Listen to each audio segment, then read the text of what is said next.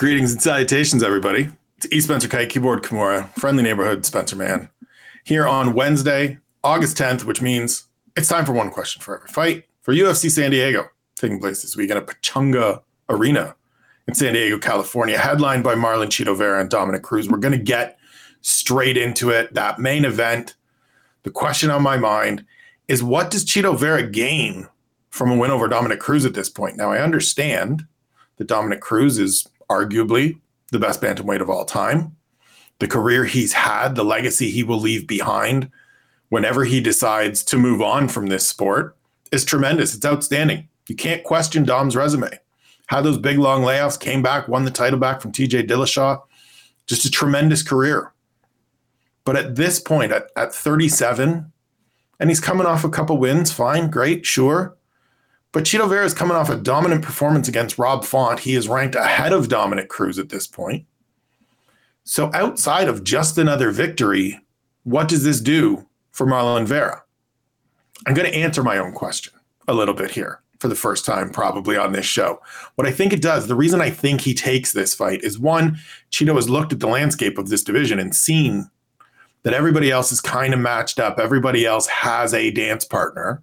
And rather than sitting out for an extended period of time, take the biggest name possible with the most high upside kind of fight. I think that's the logic. I think that's the thinking. And that's not a knock on Dominic Cruz to say he's washed and can't win this fight. We've seen Dom do great things. He looked fantastic against Pedro Munoz last time out. But I do think that the way that Chito Vera is looking at this, or what I think we're going to find out on Saturday, truthfully, is that he looked at this as a stay busy fight, as a chance to headline, as a chance to put his name out there, as a chance to put another big win behind that Rob Font victory, to keep the winning streak growing, to further sort of cement himself as somebody that is very much in that title picture. I'm going to have a piece coming out later in the week on sort of the rise and evolution and growth of Chito Vera, because I think it's a thing we don't really talk about enough. He's a guy that started with very little kind of experience in terms of, you know, the cleanliness of his skills and the depth of his skills and talents and techniques, and has crafted himself into a legitimate contender, in my opinion, the deepest, most competitive division in the UFC. And so I think this is an opportunity for him to go out and get another victory to further cement that standing. But we're going to see on Saturday night, because I'm sure Dominic Cruz has no interest in losing at home. I'm sure Dominic Cruz sees this as an opportunity to put himself back in the title picture. And so we'll see how this one shakes out when they get in there on Saturday. Co-main event of the evening, a weird one a little bit, admittedly. We all agree, Nate Landwehr versus David Onama. My question is, how will Onama look this time around? So earlier this year, back in February, he fights Gabriel Benitez, who is also on this card. We'll get to him in a minute. And he looks great. Goes out, takes everything that Mowgli's throwing at him in the first round. Bunch of low kicks, bunch of power shots. Rolls with them all, deals with them all, gets the first round stoppage. Looks like the prospect I thought we saw when he fought Mason Jones in his short notice debut, and became a guy that went on my radar as, let me see him in his natural surroundings. Last time out, he fights Garrett Armfield II on short notice. They had fought as amateurs. Onama got the win. Armfield, it's the only loss of his amateur career. Comes in. It's sort of one of those fights. And now that we have a little more space from it, and now that we've seen some other fights, I almost want to liken it to Jamal Hill's fight with Thiago Santos. It's not the prettiest. It's not the best effort by a fighter that I'm very high on and have a lot of time for. But at the end of the day, he gets the job done. He gets the finish in the second round. He keeps things moving forward. He surely goes back to the gym and goes, okay, I have a lot to work on. But at the end of the day, we got a victory. We got a guy out of there at the finish. And those things are really important, especially in this developmental stage, especially for a young fighter like him. Now he gets a little bit more time to prep for Nate Landwehr. And I sort of wonder, and they were supposed to meet earlier this year, so there's been a little probably pre-prep for this fight that they can go back to. And I just wonder, are we going to get something closer to the Gabriel Benitez version? Or are we going to get the Garrett Armfield? Because this isn't a huge lead in of a training camp. This isn't a great big, here's 12 weeks to prepare for Nate Landwehr. This is more like here's 6 weeks and we're going to get you in there. But does that earlier prep for March or going into what was going to be a fight in March help make this the best version or a better version of David Onama on Saturday?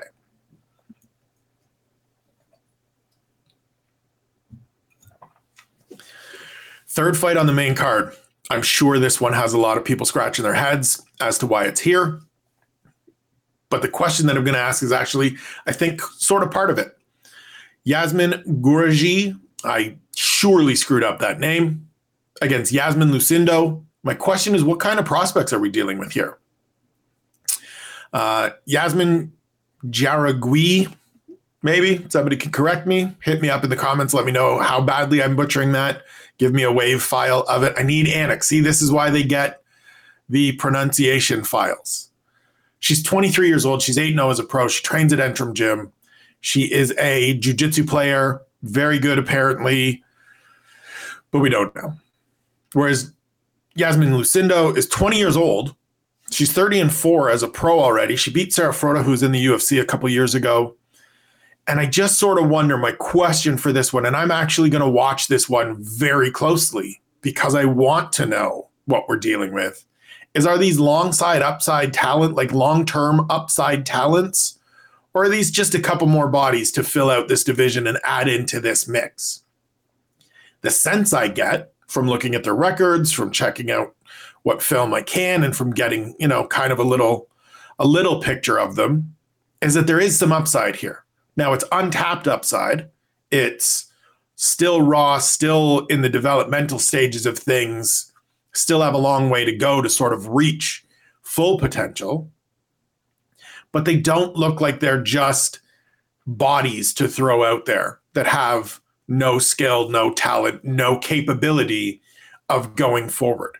And so I fully understand people that will say, well, why is this on the main card and not, say, the opener? Sure, I agree with you. It's a weird fight to have in the middle of the main card. But I'm interested. And I hope everybody checks it out. Because I have a feeling that both of these women will be around for a little bit, have some success, become people that we hear from down the road. Next up, light heavyweight matchup, Devin Clark and Azamat Murzakanov. My question is, how has Murzakanov adjusted since his last fight? So he made his UFC debut earlier this year against Tefon Chukwi. Came out like a house on fire in the first round. Couldn't get Chukwi out of there. In the second round, Chukwi rebounds, starts building momentum. We go into the third round, and at the start of the third round, it feels like Murzakanov is absolutely exhausted. We're just going to see more of the second round. And to call it a flying knee is sort of, disrespectful to full-blown flying knees. Like, it's disrespectful to Jorge Masvidal's flying knee. It was sort of more of a jumping, kind of gliding above the air knee that Murzakanov lands and finished Tefon Chukwi with. And the reason I asked my question of what has he learned since that fight, how has he adjusted since that fight, is because we saw in the first round that the energy was gone. So has he gone back to camp? Has he come away from that fight and said, okay, what do I need to do differently against these fighters in the UFC, these big light heavyweights, in order to manage my conditioning, in order to manage my energy better, that when we get to the second round and I don't get these guys out of here right away, because that's often not going to happen, what can I turn back to? Do I have a second gear? Do I have reserves that I can pull from in order to have success in the second round and in the third round and not need a flying knee or a jumping knee to get a guy out of there?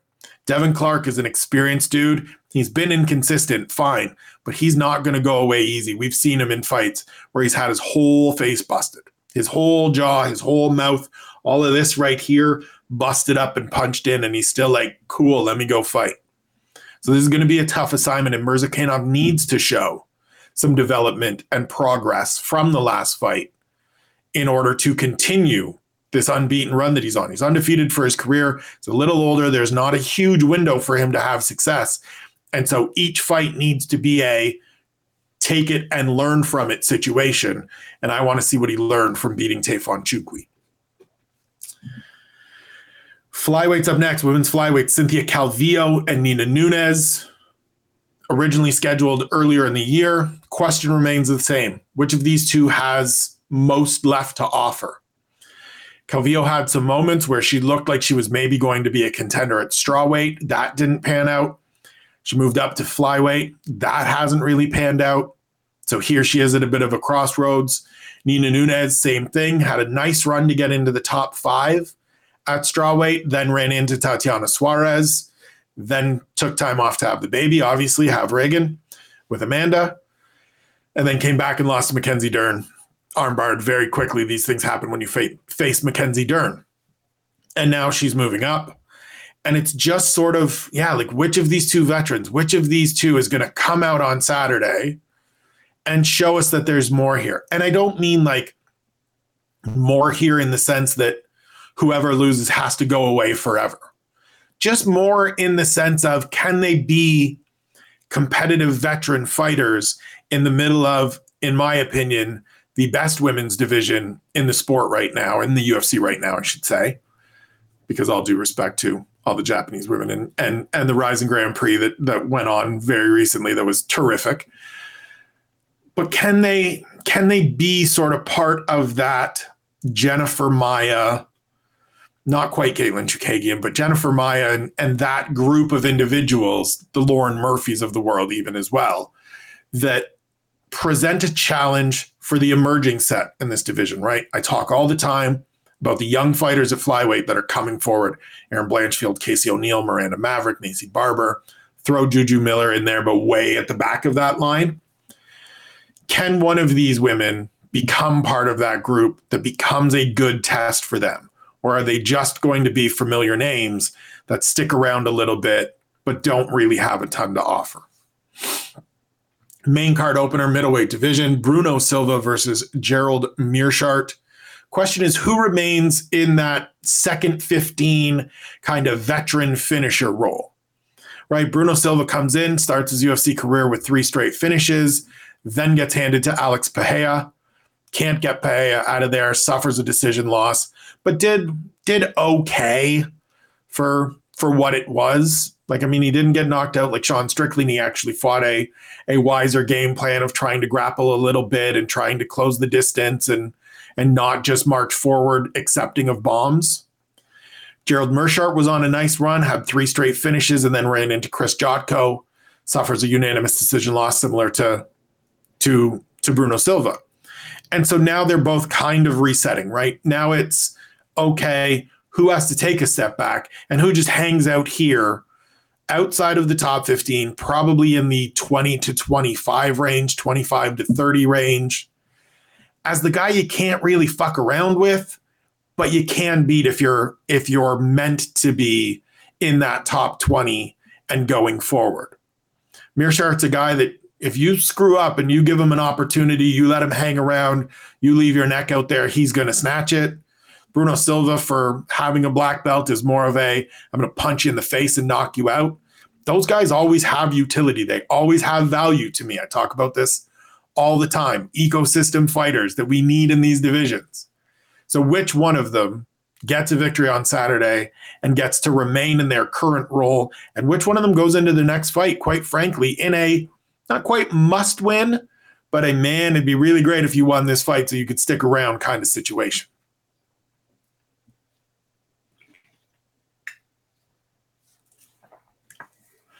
First fight of the prelims, a catchweight fight at 120 pounds. Angela Hill versus Lupi Godinez. My question is, how does Godinez do in her first real big test? So in her debut, she fought Jessica Panay, who is a big name, who is a former title challenger, but was coming back off 4 years on the sidelines for various injuries and USADA situations and things like that. So big name, but not necessarily an established contender, an established fighter in the division at that point. She's done well overall, had a good rookie year, went 2-2, but one of those fights is the split decision loss to Penne. The other is up in weight on a week's notice against Luana Carolina, where she still held her own a little bit. She comes into this one on a 2-fight winning streak. She absolutely trucked Ariane Carnelossi earlier this year to really make people kind of sit up and take more notice than they had taken, I think, through that rookie campaign. And now she gets Angie Hill, who is absolutely established in this division, but also enters on a bit of a weird stretch, right? She's 1-4 or 1-5 in her last 6 fights. There have been a couple split decisions in there that you can argue and things like that. But at the end of the day, the results are what they are. And Angie's kind of hanging on. This is a hometown fight for her. She's older than I think most people recognize or remember at 37, but she's very much a stalwart in this division and the kind of person that if you're not ready to be in the top 15, if you're not ready to progress up the ranks, Angie Hill will beat you and send you backwards.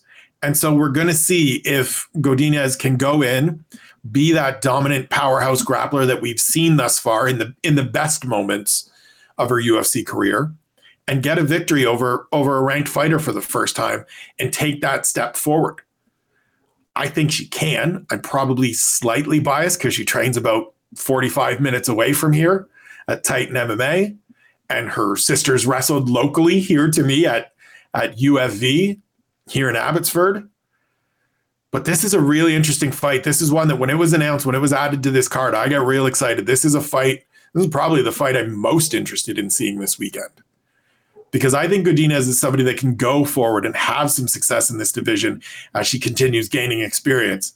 But we're gonna find out if that's the case on Saturday when she fights Angie Hill.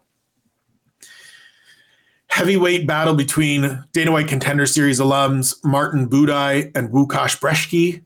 My question is, how does Budaj look with a fight under his belt? So he came out earlier this year, gets a win over Chris Barnett. It's on that card where there were 2 technical decisions, right? He's basically beating the hell out of Chris Barnett for 2 rounds. Barnett goes back to the corner, says, I got a broken rib. His corner says, yeah, you got to get back out there. Dom Cruz gets on comms and is like, no, it's his corner's job to send him back out there and get him ready to fight. I scream at my television. Martin Budaj drops him with a knee to said midsection with broken rib. Fight continues. Barnett gets back to his feet. Budaj's trying to get him out of there, and he lands literally one elbow that is questionable. Barnett falls. We go to a technical decision. Everybody gets riled up and fired up, and we start the stupidness of, well, people are going to just look for a way out when they're up 2-0. Fine. Done. Hasn't happened since. Y'all were stupid for suggesting that. But that experience helps, right? Or maybe I would think it does. And so I talked to Martin Budaj in advance of this fight through a translator, through emails. Shout out to Danny Rubin and Andre Meyerson for their help. And I just want to see if this guy that I think is somebody that can have some success, and he's my fighter to watch this week because I do think he can have some success going forward. I want to see how having that one fight under his belt sort of brings out something better of him, or if it brings out something more from him this weekend against Łukasz Brzeski, who doesn't have that fight under his belt. They both won on Contender Series last fall. Brzeski tested positive, similar to the Josh Quinlan situation. Pops hot, overturned, catches a suspension. Now he's coming back. I do think experience is a big thing. Sean and Harry talked about it on a recent episode of Speaker's Corner that you should go and find. I do think that one fight certainly helped. And it's only one, but it's one more than Łukasz Brzeski has coming into this. And so I want to see if we see a little bit more confident, a little bit of growth between those 2 fights, between the Barnett fight and this one, a little bit greater understanding of what he can do and bring to the table on Saturday. Because I do think heavyweight is always looking for new bodies. There's always opportunities. It doesn't take 6, 7, 9 fight winning streaks in order to climb the ranks. It takes 3 good wins to get you into the top 15. And I think Martin Budaj is somebody that can get there, but I want to see if that's the case on Saturday.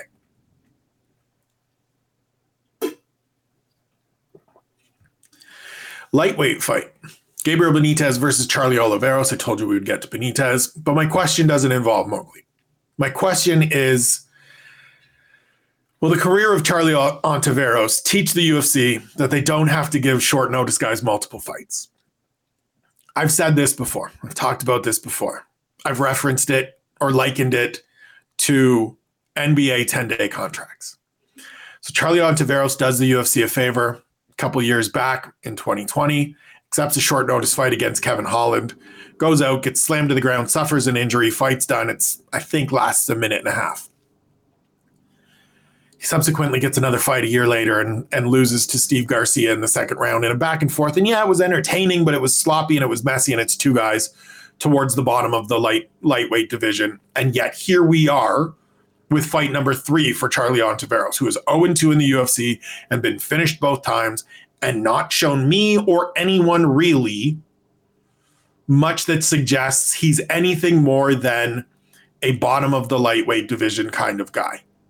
And in today's landscape where we have so many fighters and so many people needing opportunities and wanting opportunities, and the level of talent overall, both in the UFC and outside of the UFC, has never been better, do we really need to do a third fight with Charlie Ontiveros? Like, I'm not looking to, I don't say it because I don't want this man to make money or have opportunities or anything like that, but we have to play the results.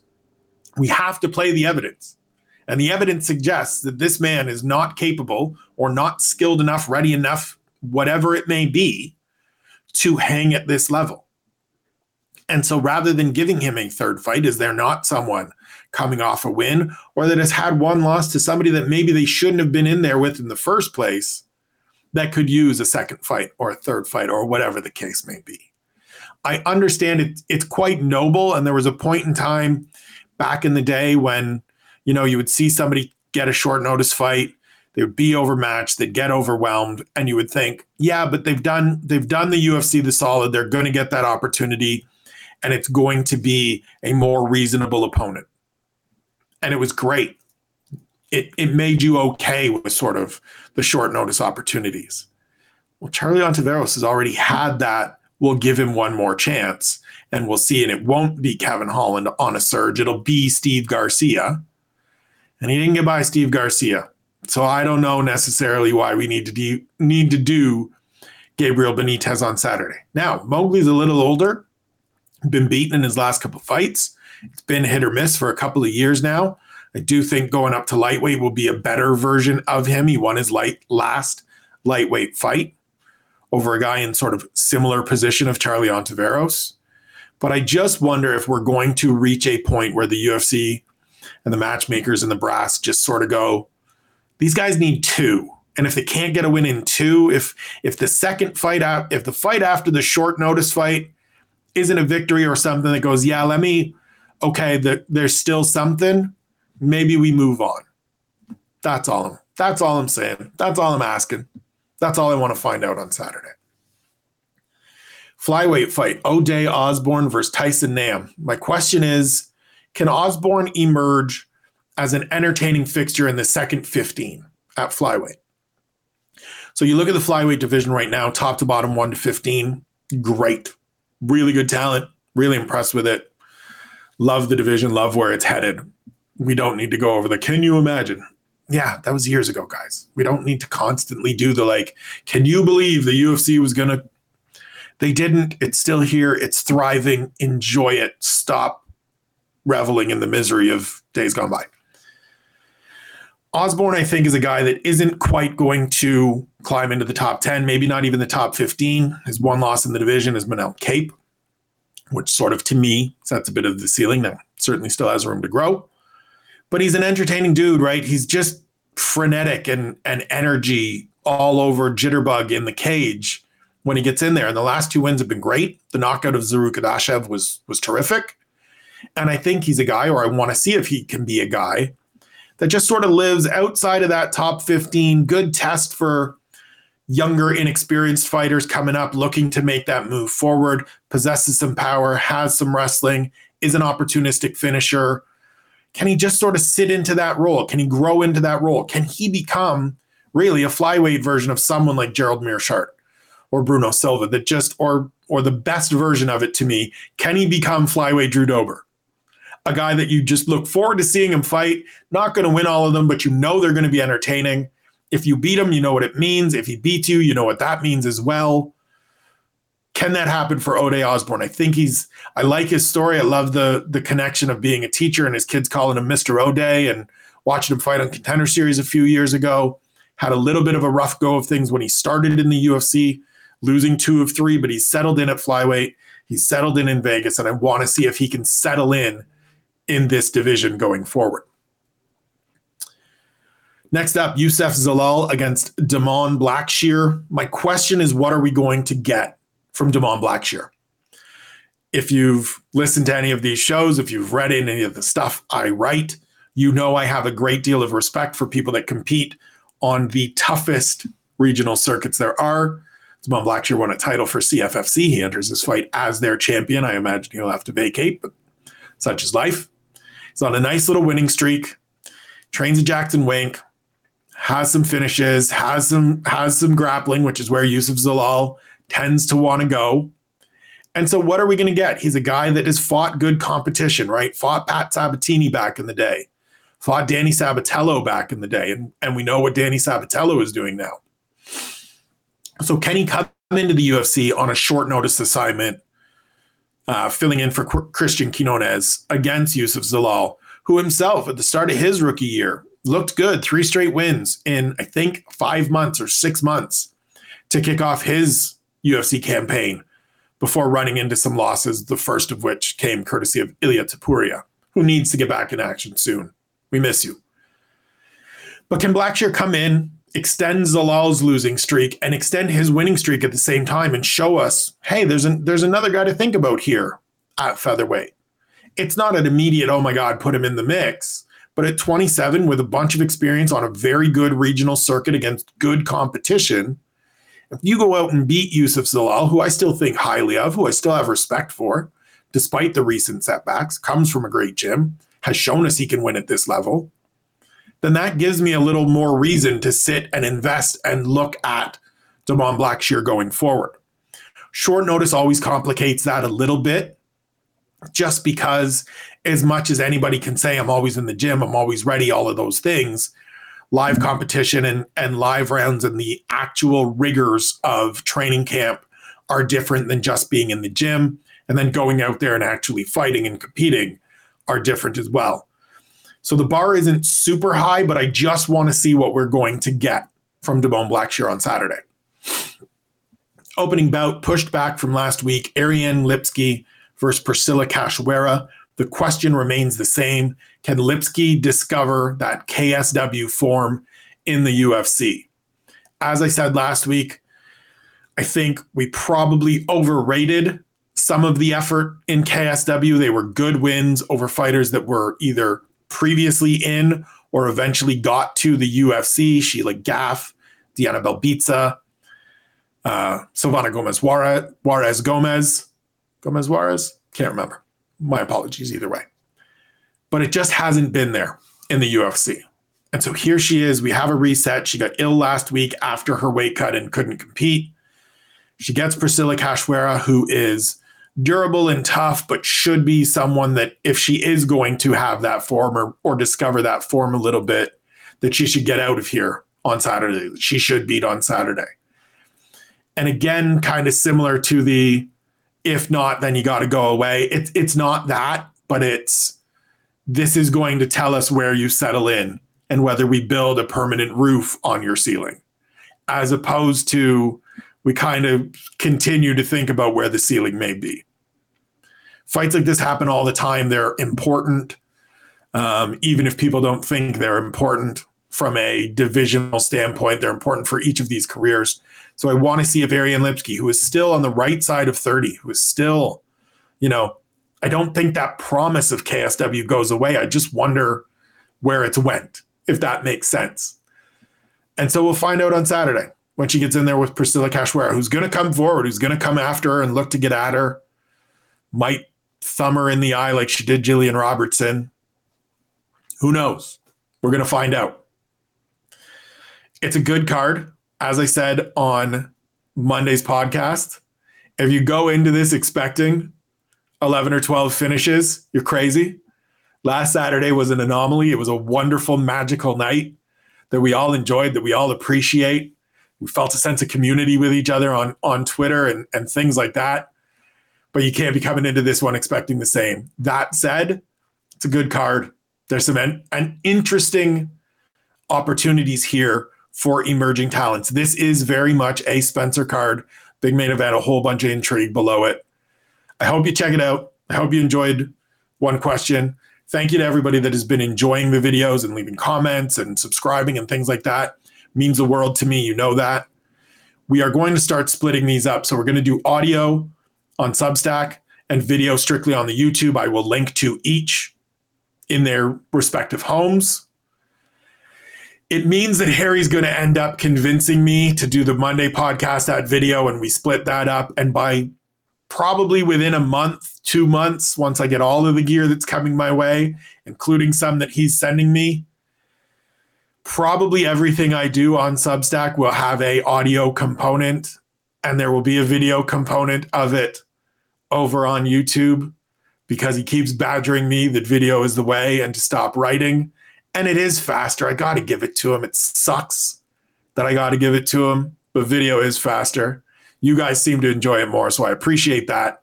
Hope you like this. Hope you check out the card. Check out the rest of the stuff we're doing this week. We will be back Thursday with 10 things, Friday with the Punch Drunk predictions, and the new You Want to Make a Bet segment.